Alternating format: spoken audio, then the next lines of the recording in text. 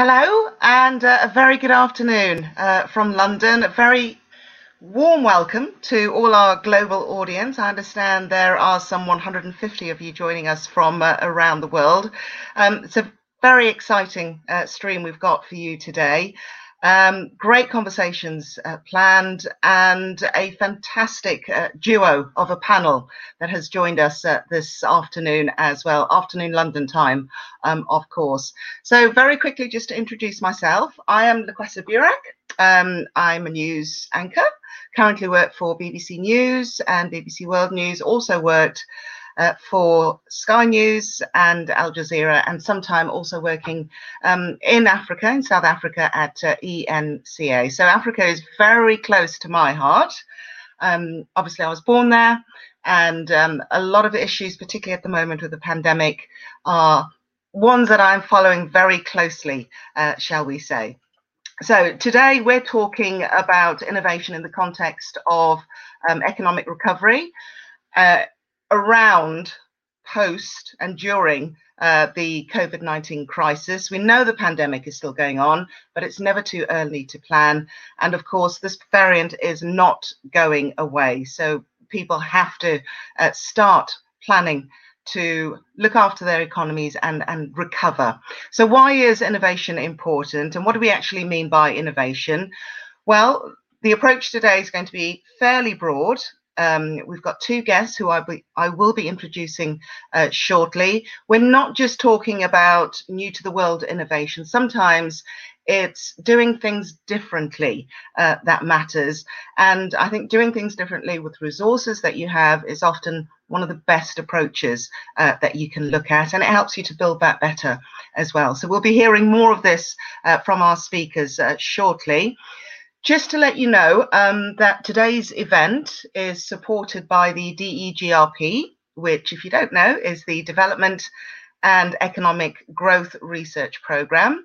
It's funded by the British Foreign Commonwealth and Development Office and also the Economic and Social Research Council. So there's a lot of world-class research that these bodies undertake, emphasis on inclusive economic growth, particularly in low-income countries. And it's these countries that are really bearing the brunt of recovering somehow with a pandemic that is still raging on. Now, since its inception some 10 years ago, the DEGRP has generated policy-relevant research in 4 key areas. So we're talking about the financial sector, agriculture, China's engagement in sub-Saharan African countries, and finally, innovation.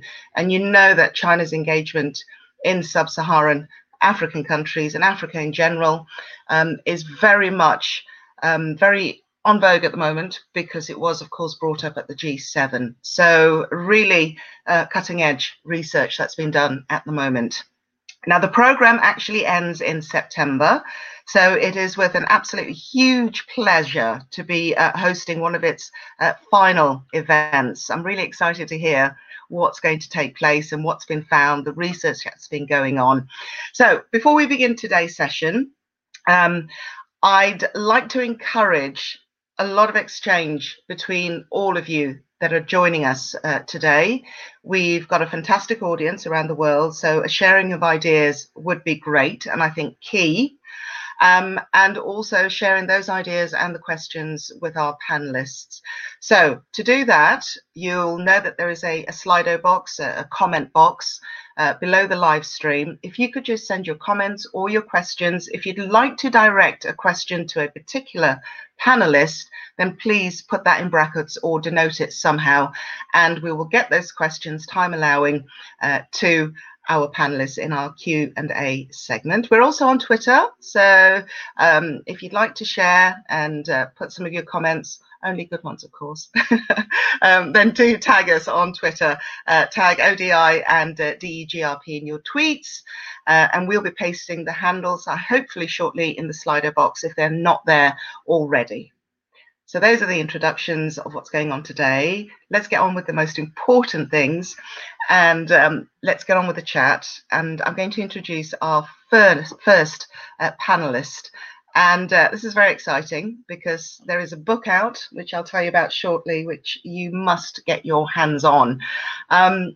It's by Professor Xiaolan Fu, and she is our first panelist today. She's also the founding director of the Technology and Management Center for Development and Professor of Technology and International Development at Oxford University. We are so lucky to have you with us today, so thank you very much. Professor Fu has been a consultant for many, many international development and multilateral organizations. All you have to do is Google her and it'll just chuck it all out. I was overwhelmed when I did my research. She was appointed by the Secretary General of the United Nations to a high-level advisory group of the UN Technology Facilitation Mechanism, and she's also a member of the UN Sustainable Development Solutions Network Leadership Council. All these bodies, I'm sure the fact that you're joining us today, you are probably more than aware of. And also Council for Global Economic Transformation. An admirable research record is all I'm going to say. So much work has been published prolifically, if I might add. Some of the books and publications you should perhaps dig up. The Rise of the Technological Power in the South, China's Role in Global Economic Recovery, China's Path to Innovation, and her latest title, which has received much acclaim, is Innovation Under the Radar, which basically has inspired our webinar today. So Professor Fu, again, thank you very much for joining us. You obviously have an extensive knowledge on the subject of innovation and development. I'd like, first of all, for you to start off by telling us some of the key findings from the research that is presented in your book. Kind introduction, and many thanks to my colleagues at DGRP and ODI for organizing the webinar today. Exactly as Lucas has mentioned, this book is an outcome of about 10 years work on innovation in Africa and other low-income countries, and started from a project funded by the DGRP and also the collaboration with colleagues at ODI with Dirk. So what we find, or what are the main findings from this research? First is that businesses in Africa and other low-income countries are innovative. This is a very impressive finding that what I have found when I went to Africa, started first time is about 10 years ago, or landed on the land and touched the land and talk to the people and look at the dynamics and the business there.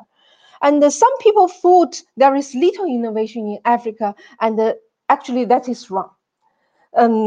African business are innovative, but given the resources and the skills constraints, the innovations that are taking place are mostly under the radar innovation, created through learning, creativity, individual creativity, and entrepreneurship, and also indigenous arise from indigenous knowledge system, instead of heavy investment in R&D in the labs.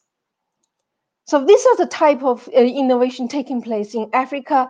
They kind of a bit quiet, not in the lab, but they are happening in across the continent. They're mostly pulled by market demand side factors through customers' requirement and driven by the pressure to survive.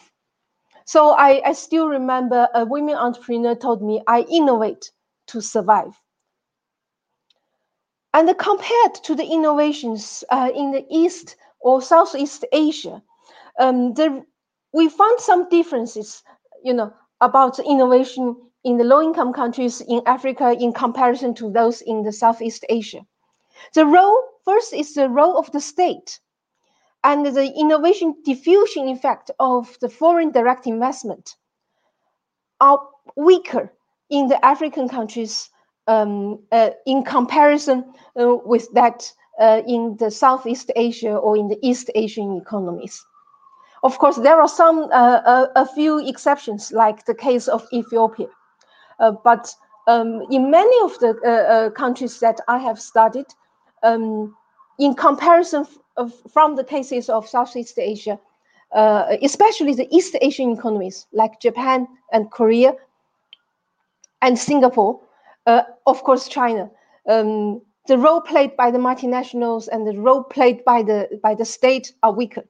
Secondly, is the participation in global value chain is significantly lower, which hinders the knowledge transfer and the industrial upgrading. What we have seen in Africa is more participation in the regional value chain, serving the African continent and also serving a national market.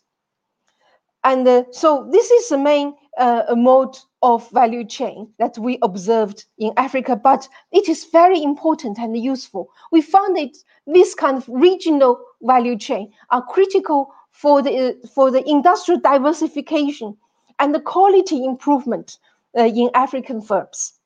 Thirdly is university and industry linkages are weaker in Africa in comparison to those we observed in East Asia. So these are the differences if we compare the under-the-radar innovation to those what's happening in East Asia or Southeast Asia. And with this under-the-radar innovation, firms can survive. However, in the current wave of the fourth industrial revolution, Africa will not be able to leapfrog the innovation gap only based on this under-the-radar innovation. This is on the one side. On the other side, what we have seen is that this under-the-radar innovation, if empowered by the digital technology, then they will be able to offer opportunities for leapfrogging. This is as what we have seen, like M-Pesa in Kenya, a lot of platforms in Africa now, and also even in South Asia, like bKash in Bangladesh.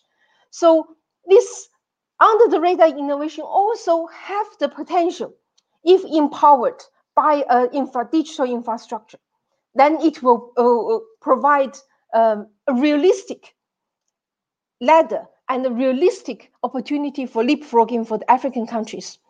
Therefore, policies and international policy support and international collaboration are very important and needed for the African countries to move the innovation from under the radar to on the radar. Three types of policies. First is strengthen Africa's digital infrastructure and the competencies. Secondly, enhance Africa's scientific and technological capability to create more on-the-radar innovation and allow the countries to be in more with great capability to make creative adaptation of this digital technology empowered under-the-radar innovation.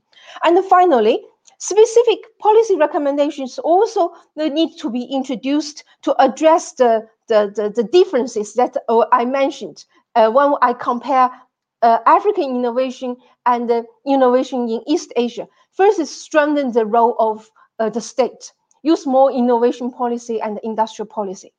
And secondly is to encourage more value chain participation, a regional value chain and a global value chain to facilitate knowledge transfer, and also introduce policies to incentivize, facilitate, and support the university and the industry linkage, and encourage the universities to play a more important role to collaborate with in African business to create more innovation for African continent. So that's the main findings and the policy implications from the book. Professor Fu, thank you very much for that. So many questions have come up in my mind, and I may well may well be a question that some of our audience are thinking. Remember to put those in the Slido box, please, and they will be passed on to me for the Q&A. So get those questions in. I would like to just pick up on what you've just been saying, but also linking it back to the title of your book. Why are the innovations described as being under the radar? And I wonder, I mean, you mentioned Kenya, you mentioned Ethiopia, for example, and a couple of East Asian countries. What's the difference? Why are some under the radar and some not? I'd love to hear some actual examples. Thank you, Lucrezia. Under the radar innovation refers to the innovation that cannot be captured by the traditional innovation indicators, such as R&D investment, number of patents, number of scientific publications.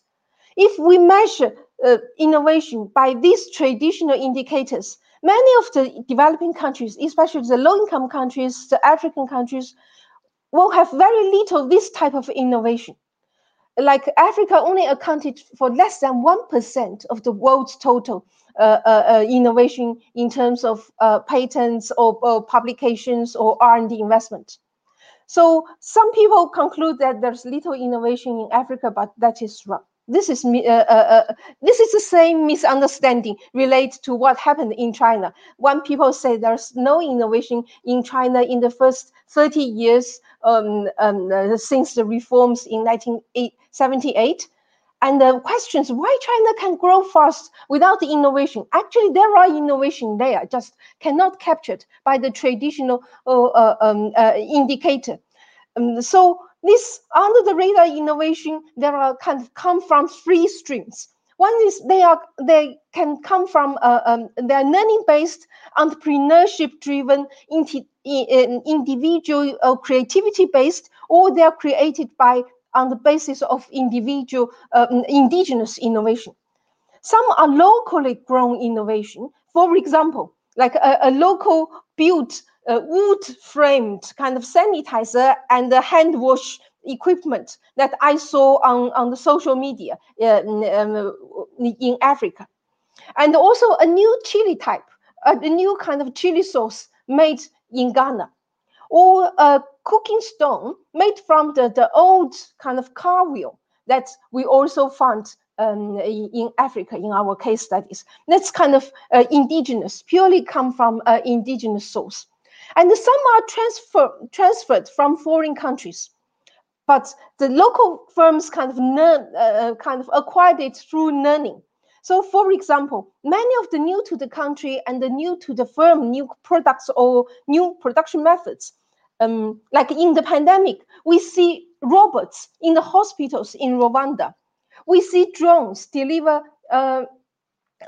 medicines in Africa. Also, some electrical sewing machine in Ethiopia, in Nigeria, in Ghana, when I found in during my field work. Or solar grid in Kenya, or in Bangladesh, or tractors in Africa. These are kind of foreign transferred knowledge, and the local business adopted and make some adaptations. But there's no R&D, no publication, no patent, but they are new to the country, new to the firm. And finally, there is also a combination of foreign and the local knowledge and efforts, which especially some creative local applications of foreign technology. For example, like the mobile banking, M-Pesa in Kenya, and many digital technology empowered applications, in Africa, in South Asia, in Latin America, in the Caribbean, like the gig economy platforms, or Bcash in Bangladesh, etc. There's no patent, no publication, but new creative applications that meet the local needs and fit the local context. So that's why we call it under the radar innovation.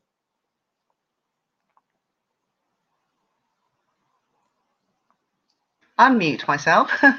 Before we move on to the next section of the chat, just a very quick follow-up. You mentioned the regional value chain. there are over 50 countries on the continent of Africa. How is the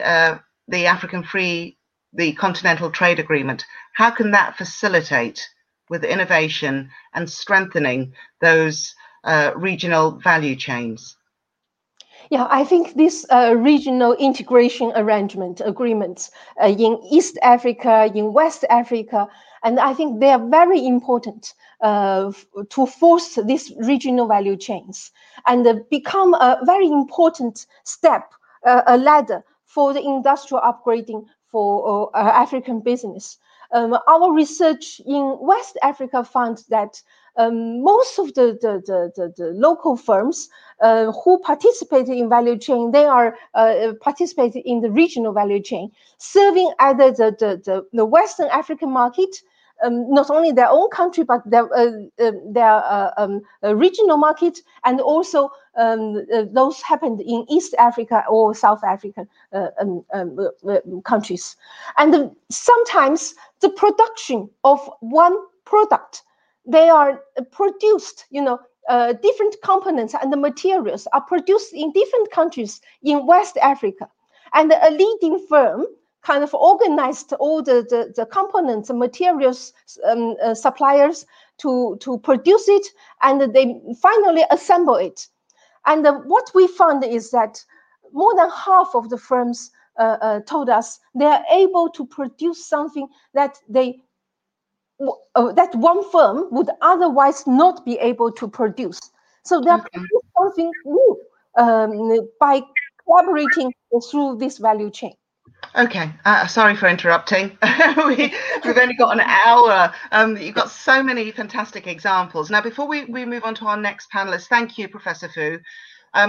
For those of you who were aware, we were meant to have 3 panelists, but unfortunately, Dr. Akebe has had to pull out at the very last minute. He sends his apologies. He's had one of those meetings that could not be moved because it was related to his candidacy for Director General at UNIDO. So a lot of disappointment, particularly on our part, but we fully understand.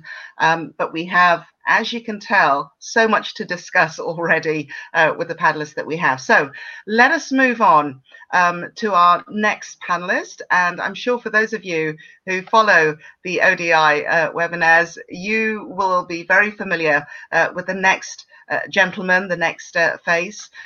This is Dr. Dirk Willem de Velde, and Dirk, as he asked to be called, is the director of the International Economic Development Group at the ODI. He's also the director of the Supporting Economic Transformation Initiative and a research leader for innovation in the Development and Economic Growth Research Programme. Extensive expertise on the subjects of trade, investment, economic transformation. He's advised numerous governments and parliaments in Africa, in the Caribbean, in Asia, as well as numerous donor agencies as well, such as the FCDO and the European Commission, the UN, the World Bank. So all these topics, Dirk is the man to go to. So we're going to hear from Dirk now. And Dirk, obviously we're talking about innovation here. What have you personally seen that's impressed you on the African continent? We've heard about, as Professor Fu just said, I have to innovate to survive. If I don't innovate, I won't survive. What have you witnessed that impressed you? Well, thank you very much, Lucreza, and thank you also, Charlotte, for the excellent introduction, and also for putting the spotlight on innovation. Innovation is so important, as Lucreza highlighted in her introduction, because we don't want just more of the same. More of the same is not enough in the current world. We want it to be a more transformative world. We want it to be a more inclusive world, and we want it to be a more sustainable world. So what I think I would highlight is to sort of answer your question, Lucreza, about sort of patterns of innovation, and highlight some issues there. In terms of innovation patterns, you can think about it in terms of inputs and outputs. So the inputs other measured inputs like research and development, patents, and so on. And as Xiaoran was already mentioning, there isn't that much in low-income countries that is sort of measured, that is above the radar screen or in the side of the radars. There is much more going on below the radar screen. You can also look at it in terms of outcomes of innovation. And what we've done in our program, the DGRP program, is to think about innovation and the outcome of innovation in terms of productivity change. And you can look at it in productivity in terms of moving from a low productivity to a high productivity sector, from agriculture to manufacturing, for example, or from low productivity to high productivity firms. And also some within a firm, you can also become more productive. And what research in the program has found that it's pretty important to industrialize in low-income country settings, because that will help you to move resources from low productivity sectors to higher productivity sectors. And the first type of research has actually shown that isn't happening. The reverse is happening. And we saw sort of premature deindustrialization. With the latest information that's become available, including by DGRP researchers, shows slightly more positive picture. And that shows that if you take into account the informal sector, those parts of the economy that you don't really measure that much and that easily, you can actually show that quite a lot of people are increasingly taking part in the manufacturing sector, and that the manufacturing sector is actually doing better than initial research was suggesting, particularly in the African continent. Having said that, it's slightly positive. I'm also slightly pessimistic around innovation, in the sense that there is innovation going on, and it's keeping its pace, and there's increase in digital technology in African countries, particularly during the pandemic, of course, in the last year. You can see that in indicators.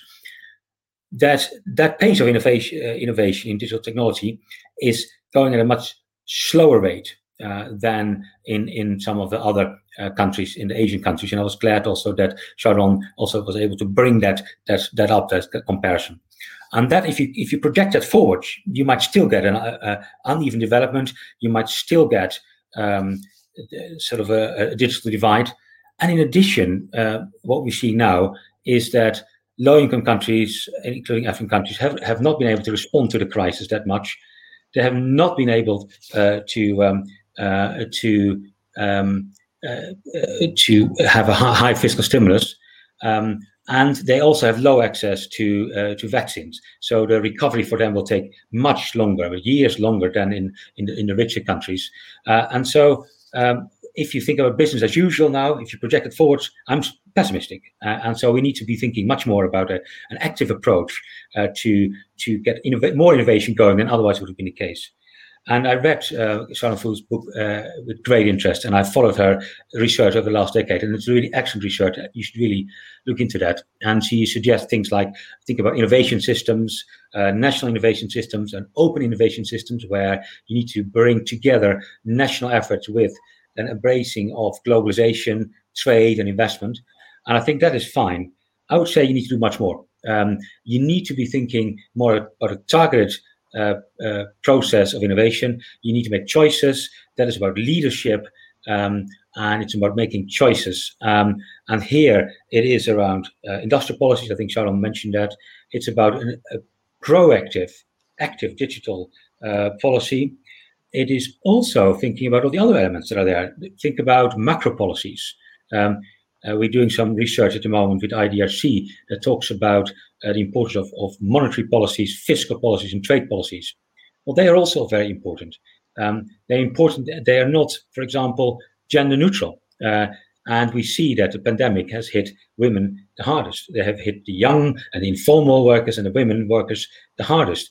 If we want to be thinking about a new type of recovery, a better recovery, one that puts innovation at the forefront, we also need to be thinking about how innovation can be stimulated. That is, proactively thinking about a more inclusive world, that inclusive of women, that thinks about addressing climate change and a greener technology. And for that, monetary policies, liquidity, availability, fiscal stimulus packages, they can be directed.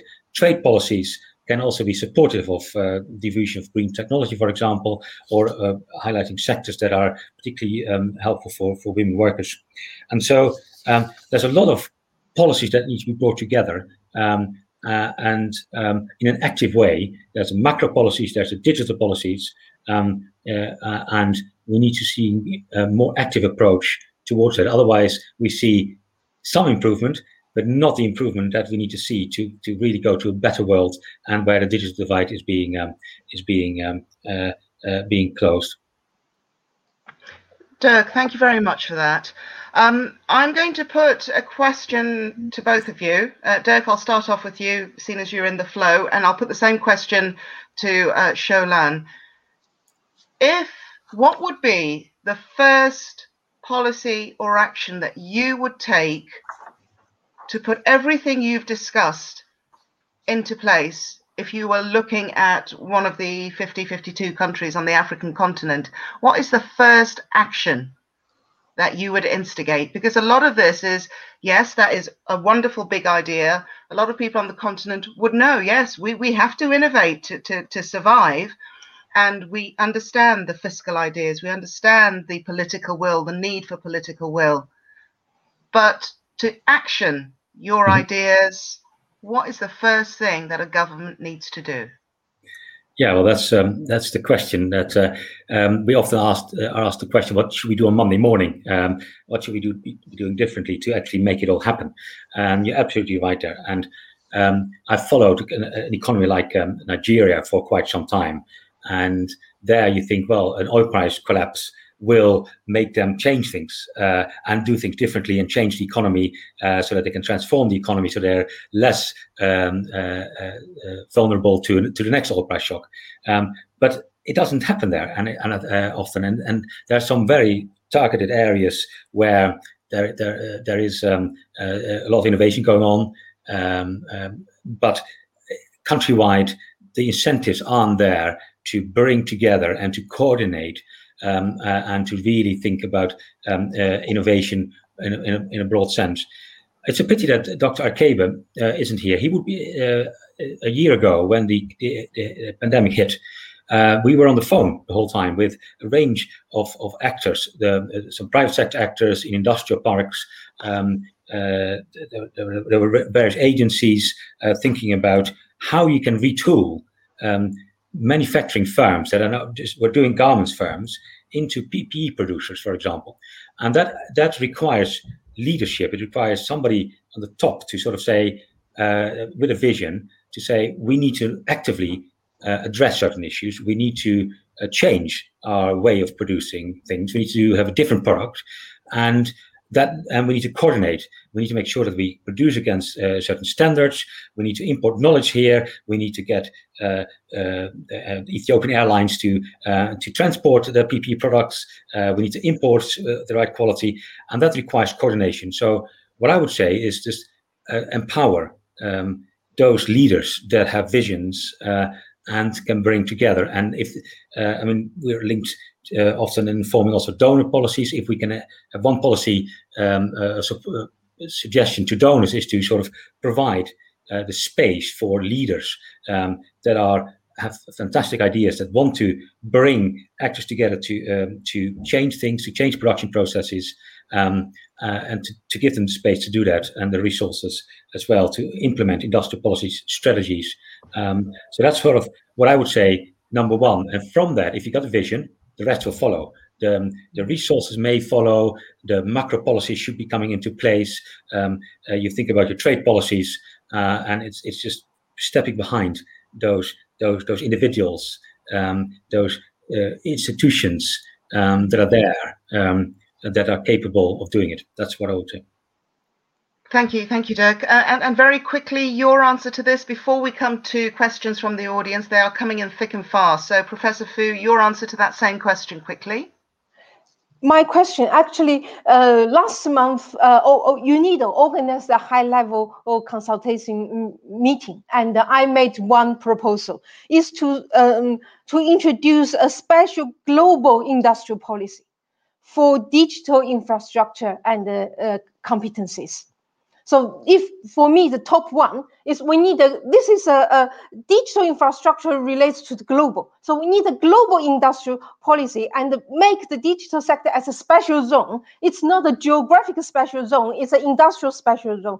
And need industrial policy, global collaboration, and active role, proactive role of the state and the international organizations to strengthen the digital infrastructure. I think this is an opportunity window for Africa and for many developing countries. We need to get this infrastructure and the competence built.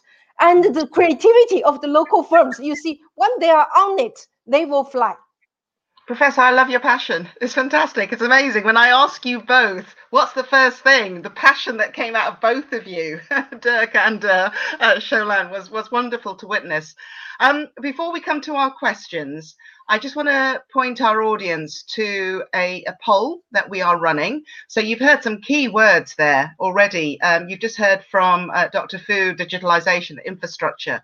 You heard much the same from Dirk as well. So from your point of view, we are asking you, in which area should innovation happen in African countries to support their post-pandemic economic recovery?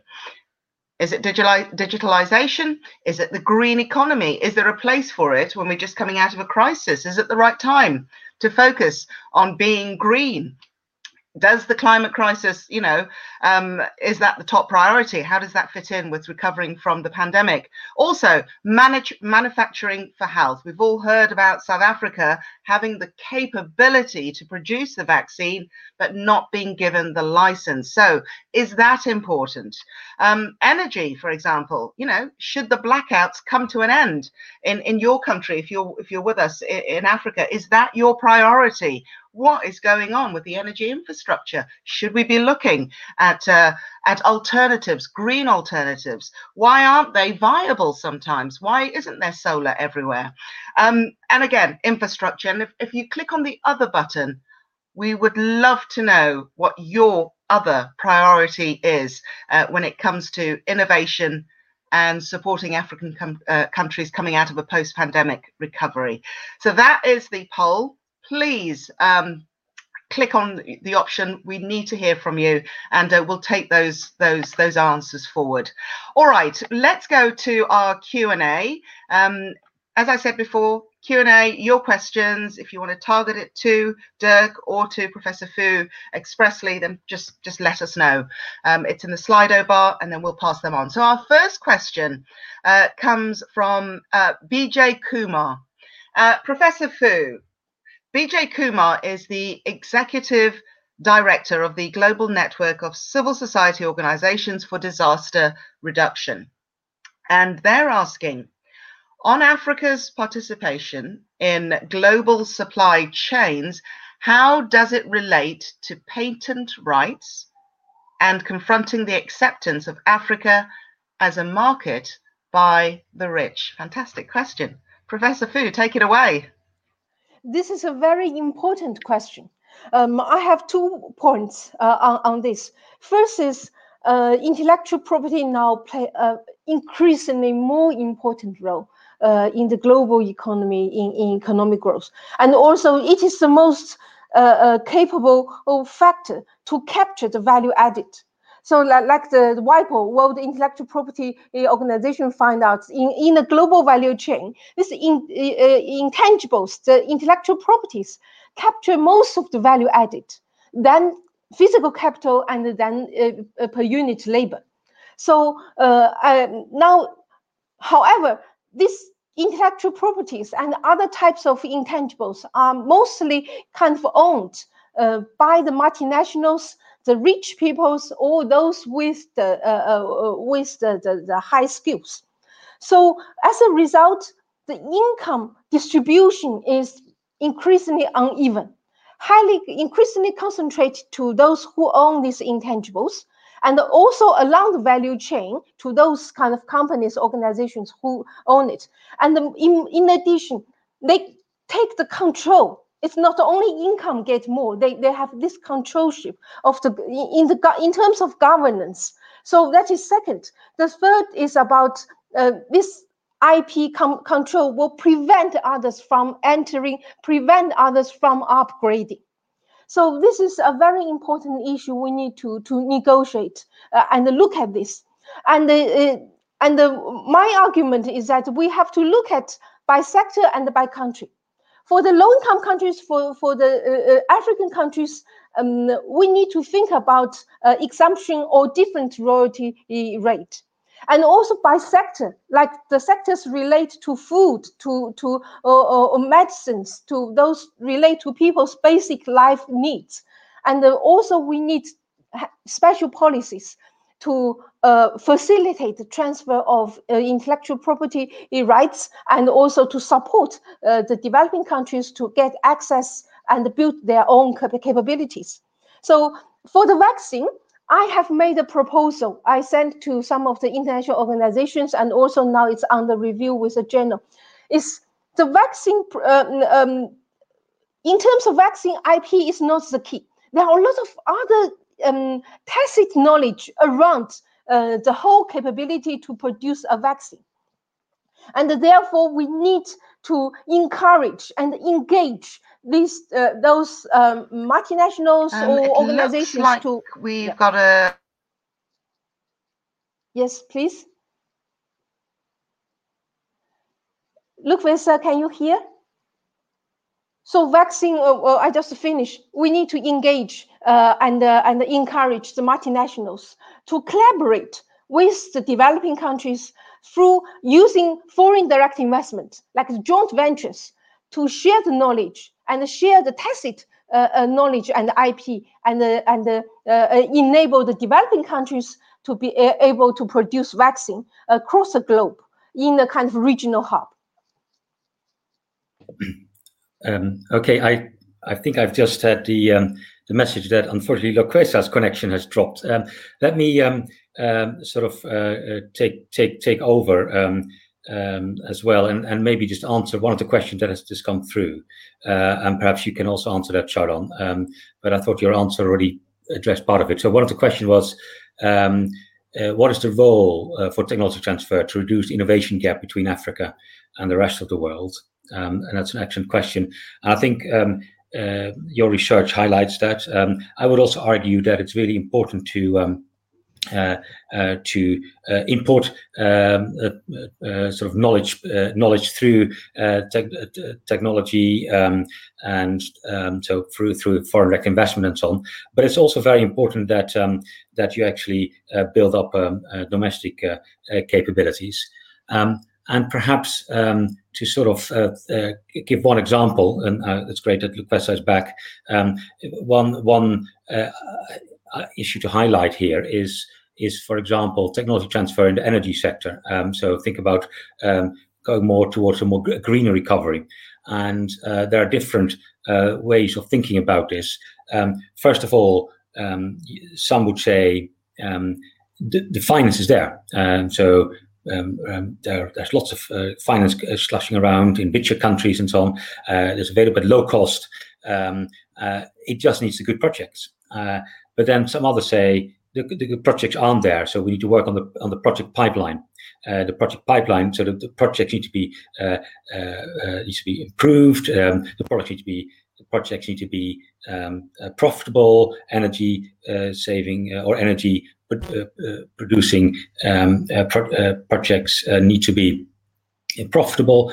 And in order to do that, you sometimes need to go regionally. And that's, for example, where some would say you need to have a more regional approach to energy projects. And if you bring that together, if you think through bringing together, on the one hand, the financiers that are there, and on the other hand,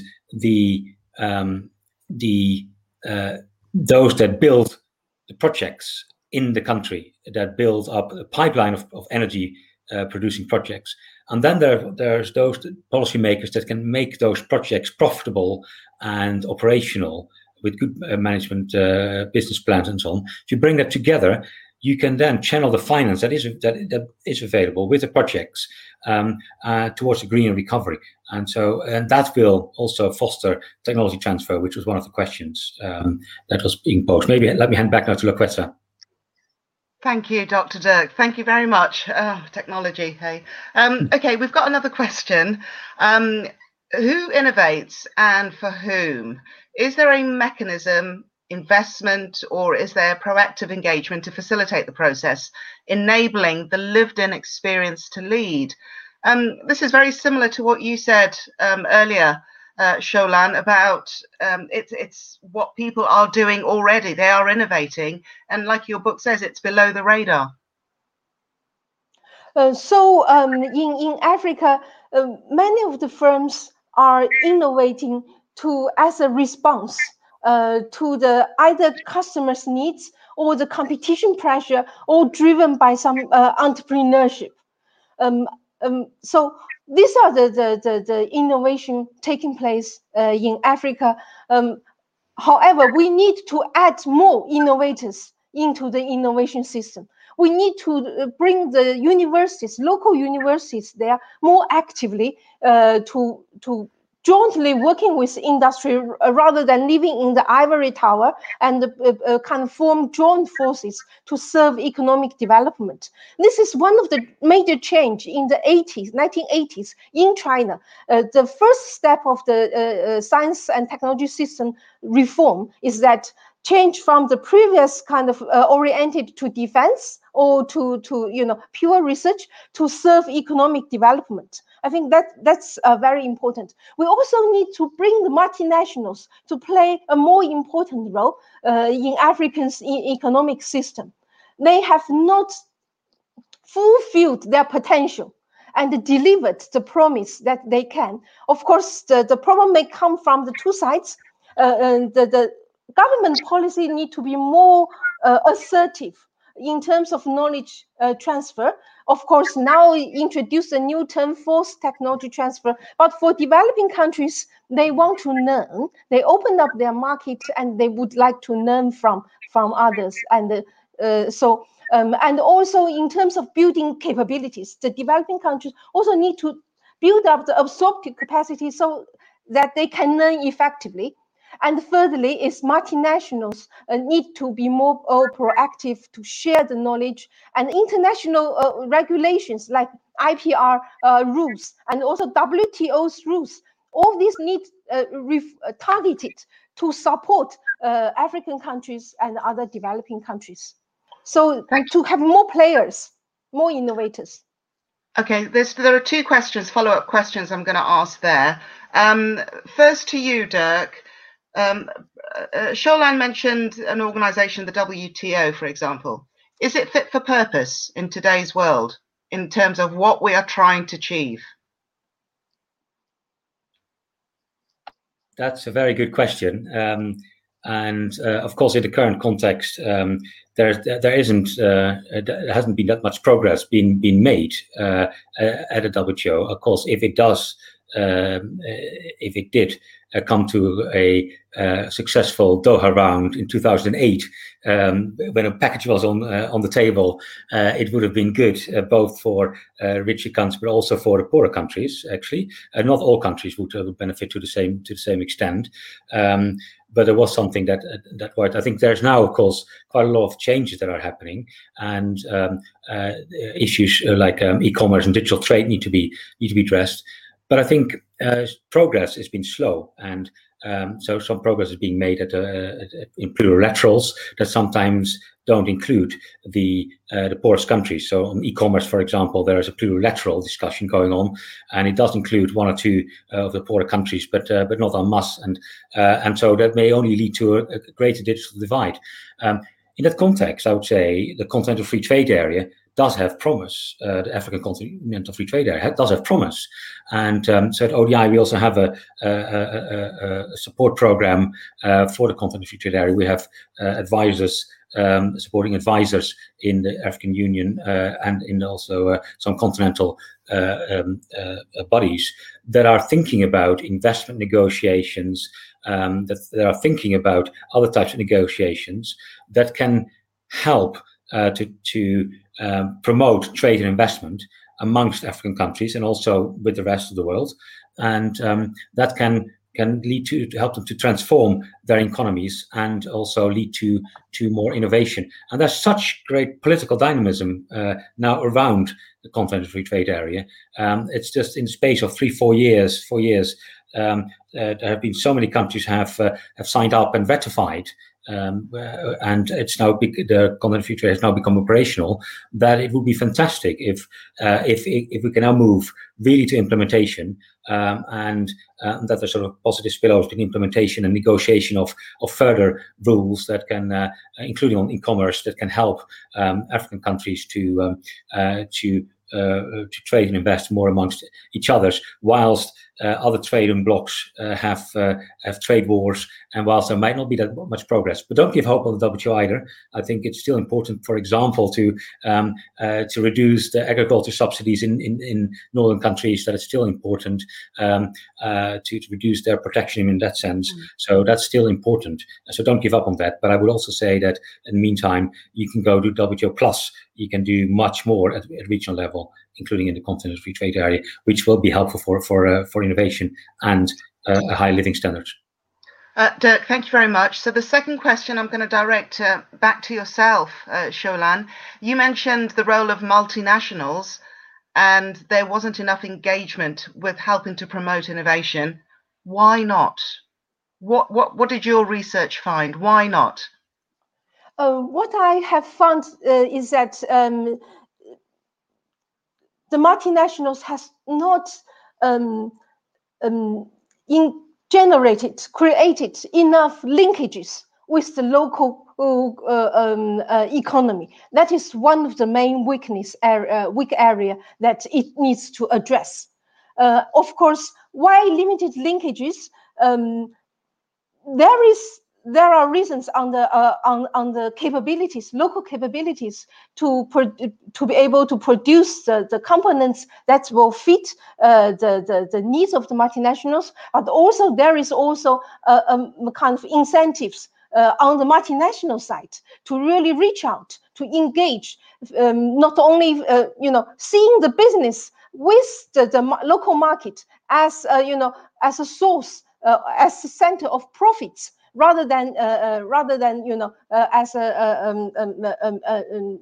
business without benefits. That is one. And also the industry distribution of the multinationals. Most of the multinationals, especially from the West, are in the agriculture related, kind of food processing or kind of extractive industries. So very little multinationals in the manufacturing sector. So some people will say, Chinese multinational going to the sectors others don't want to go. That's Deborah Boatengel in her book has made this argument. So Chinese multinationals went to the manufacturing sector, but we need more multinationals went to go to the manufacturing sector in Africa to generate more linkages, because this is an industry that will have naturally will have much more linkages with the local economy and the linkage with knowledge and technology intensity. So that's very important factors, and of course government requirements and the industry policy to encourage this are also very important. Okay, Xiaolan, thank you very much. We're fast approaching our 5-minute window for final remarks from the panelists, so I think we've got time to fit one more question in. If you could both keep it quite succinct, sort of 30 seconds, 45 seconds. Do you think, is the question, do you think African countries can efficiently innovate without being more exposed to the manufacturing process of firms of advanced countries? Dirk, if you could start off for us. So in my view, I think innovation is a process which coincides with a range of things, including more competition and domestic policies. And so ultimately, I don't think it is really possible to keep innovating in a sustained way without being exposed to more competition, either through trade or through investment. And Korea is also an example there that it was exposed in particular ways to competition, and not so much to investment initially. Later on, but it's the combination of those two things. So you need to be exposed to competition. You need to have sort of an open mindset, as it were, but you need to have a targeted way of supporting that. And just to highlight that issue that Xiaolong mentioned was about spillovers from multinationals, for example. You can bring multinationals in, but they will only really have a sustained impact on your domestic economy. They will only lead to innovation in your domestic economy in the longer run if you are able to build up linkages, and those linkages can lead to spillovers, productivity and innovation spillovers, and they're not without costs, true, and they take time, they take effort. So you need to actively embrace competition, globalization, but you need to do more than that. If you only embrace competition, then that's not enough. You may have business as usual. You need to have a targeted approach that does more than just competition.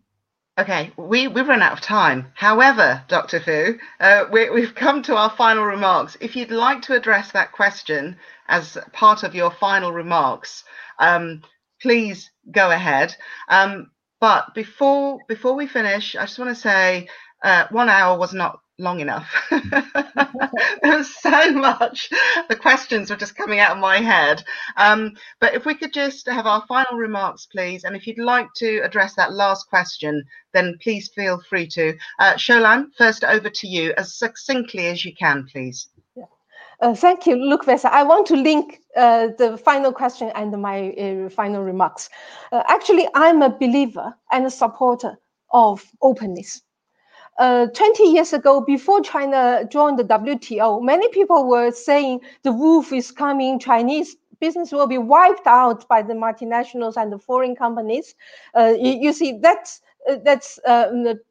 before year 2000. And you see what China has been today. So actually, open up. China benefits enormously from the foreign exposure and the competition and the knowledge spill over from this foreign engagement. Even during the trade war, you see the government still very firmly, most consistent message is higher level openness.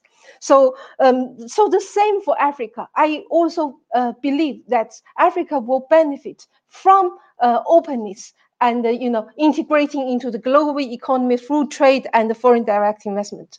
And before we start, well, I had a chat with Dirk. We were talking about my research on innovation in China. The first 30 years innovation in China that I studied is more like innovation under the radar. And then we see today the innovation I research, then it's changing, transforming. It's more and more knowledge intensive, and in terms of the mode is more modern and advanced. And what we can see is that there is a transition, and from this under the radar innovation to on the radar innovation, and also a combination coexist. This under the radar and on the radar innovations, they complement each other. Those on the radar innovation, this knowledge intensive one, they push the frontier, but we need a lot of diffusion and learning and adoption. Professor Fu, thank you so much. Dirk, you've got about 30 seconds for your final takeaway, please. Okay, so my final takeaway is to say I am a bit more optimistic on the ability of particularly African countries to industrialize than perhaps some of the mainstream work from Daniel Roderick recently. I'm at the same time still pessimistic about the current position of low-income countries in the global economy. There might be a digital divide still there. It's still not inclusive enough. The vaccines haven't reached most of the poorest countries yet. There still needs to be more emphasis on the green economy. So therefore, I think we have an uphill struggle to do more than business as usual. We need to make sure that we do things differently. We need to innovate. And that is, as I hope you've now realized, an uphill struggle. It's not impossible, but it takes a lot of work. It's leadership. it is coordinating activities, it's a range of policies that need to be put in place, and it's really, really important to just work at it and never give up. Dirk, thank you very much. Xiaolan, thank you very much as well. We have run out of time, so I've got about 30 seconds. And what I'd really love to say is thank you for getting back to us on the poll. Your number one priority when it came to innovation was the green economy. So you cannot innovate without thinking green. I think we need to get back to governments on that, don't we? Because I think the public and organizations are really pushing the agenda. So thank you very, very much for that. The answers amongst the other issues were fairly nicely spread, but green economy just picked the others with 25%. Thank you for joining us today for our look at innovation as a possible solution in a post-pandemic crisis and during a pandemic, in fact. If you'd like to watch the event again, please head over to the ODI website. That'll be uploaded over the coming days. Just give us time for that. It'll also be on YouTube, and share the content. And if you'd like us to look deeper into this, get in touch, because this pandemic isn't over. Governments are learning, people are learning, research is ongoing. So get in touch with us. But finally, we would like to thank the Foreign, Commonwealth and Development Office, and also the Economic and Social Research, and the ODI for facilitating the dialogue. Thank you. It's been fascinating for me particularly, as well as the Development and Economic Growth Research Programme, which sadly comes to an end this year. Bad timing, I say. I think you need more budget. There's a lot of work to do. Thank you, everyone, for joining us, but especially thank you to our panelists today, Dr.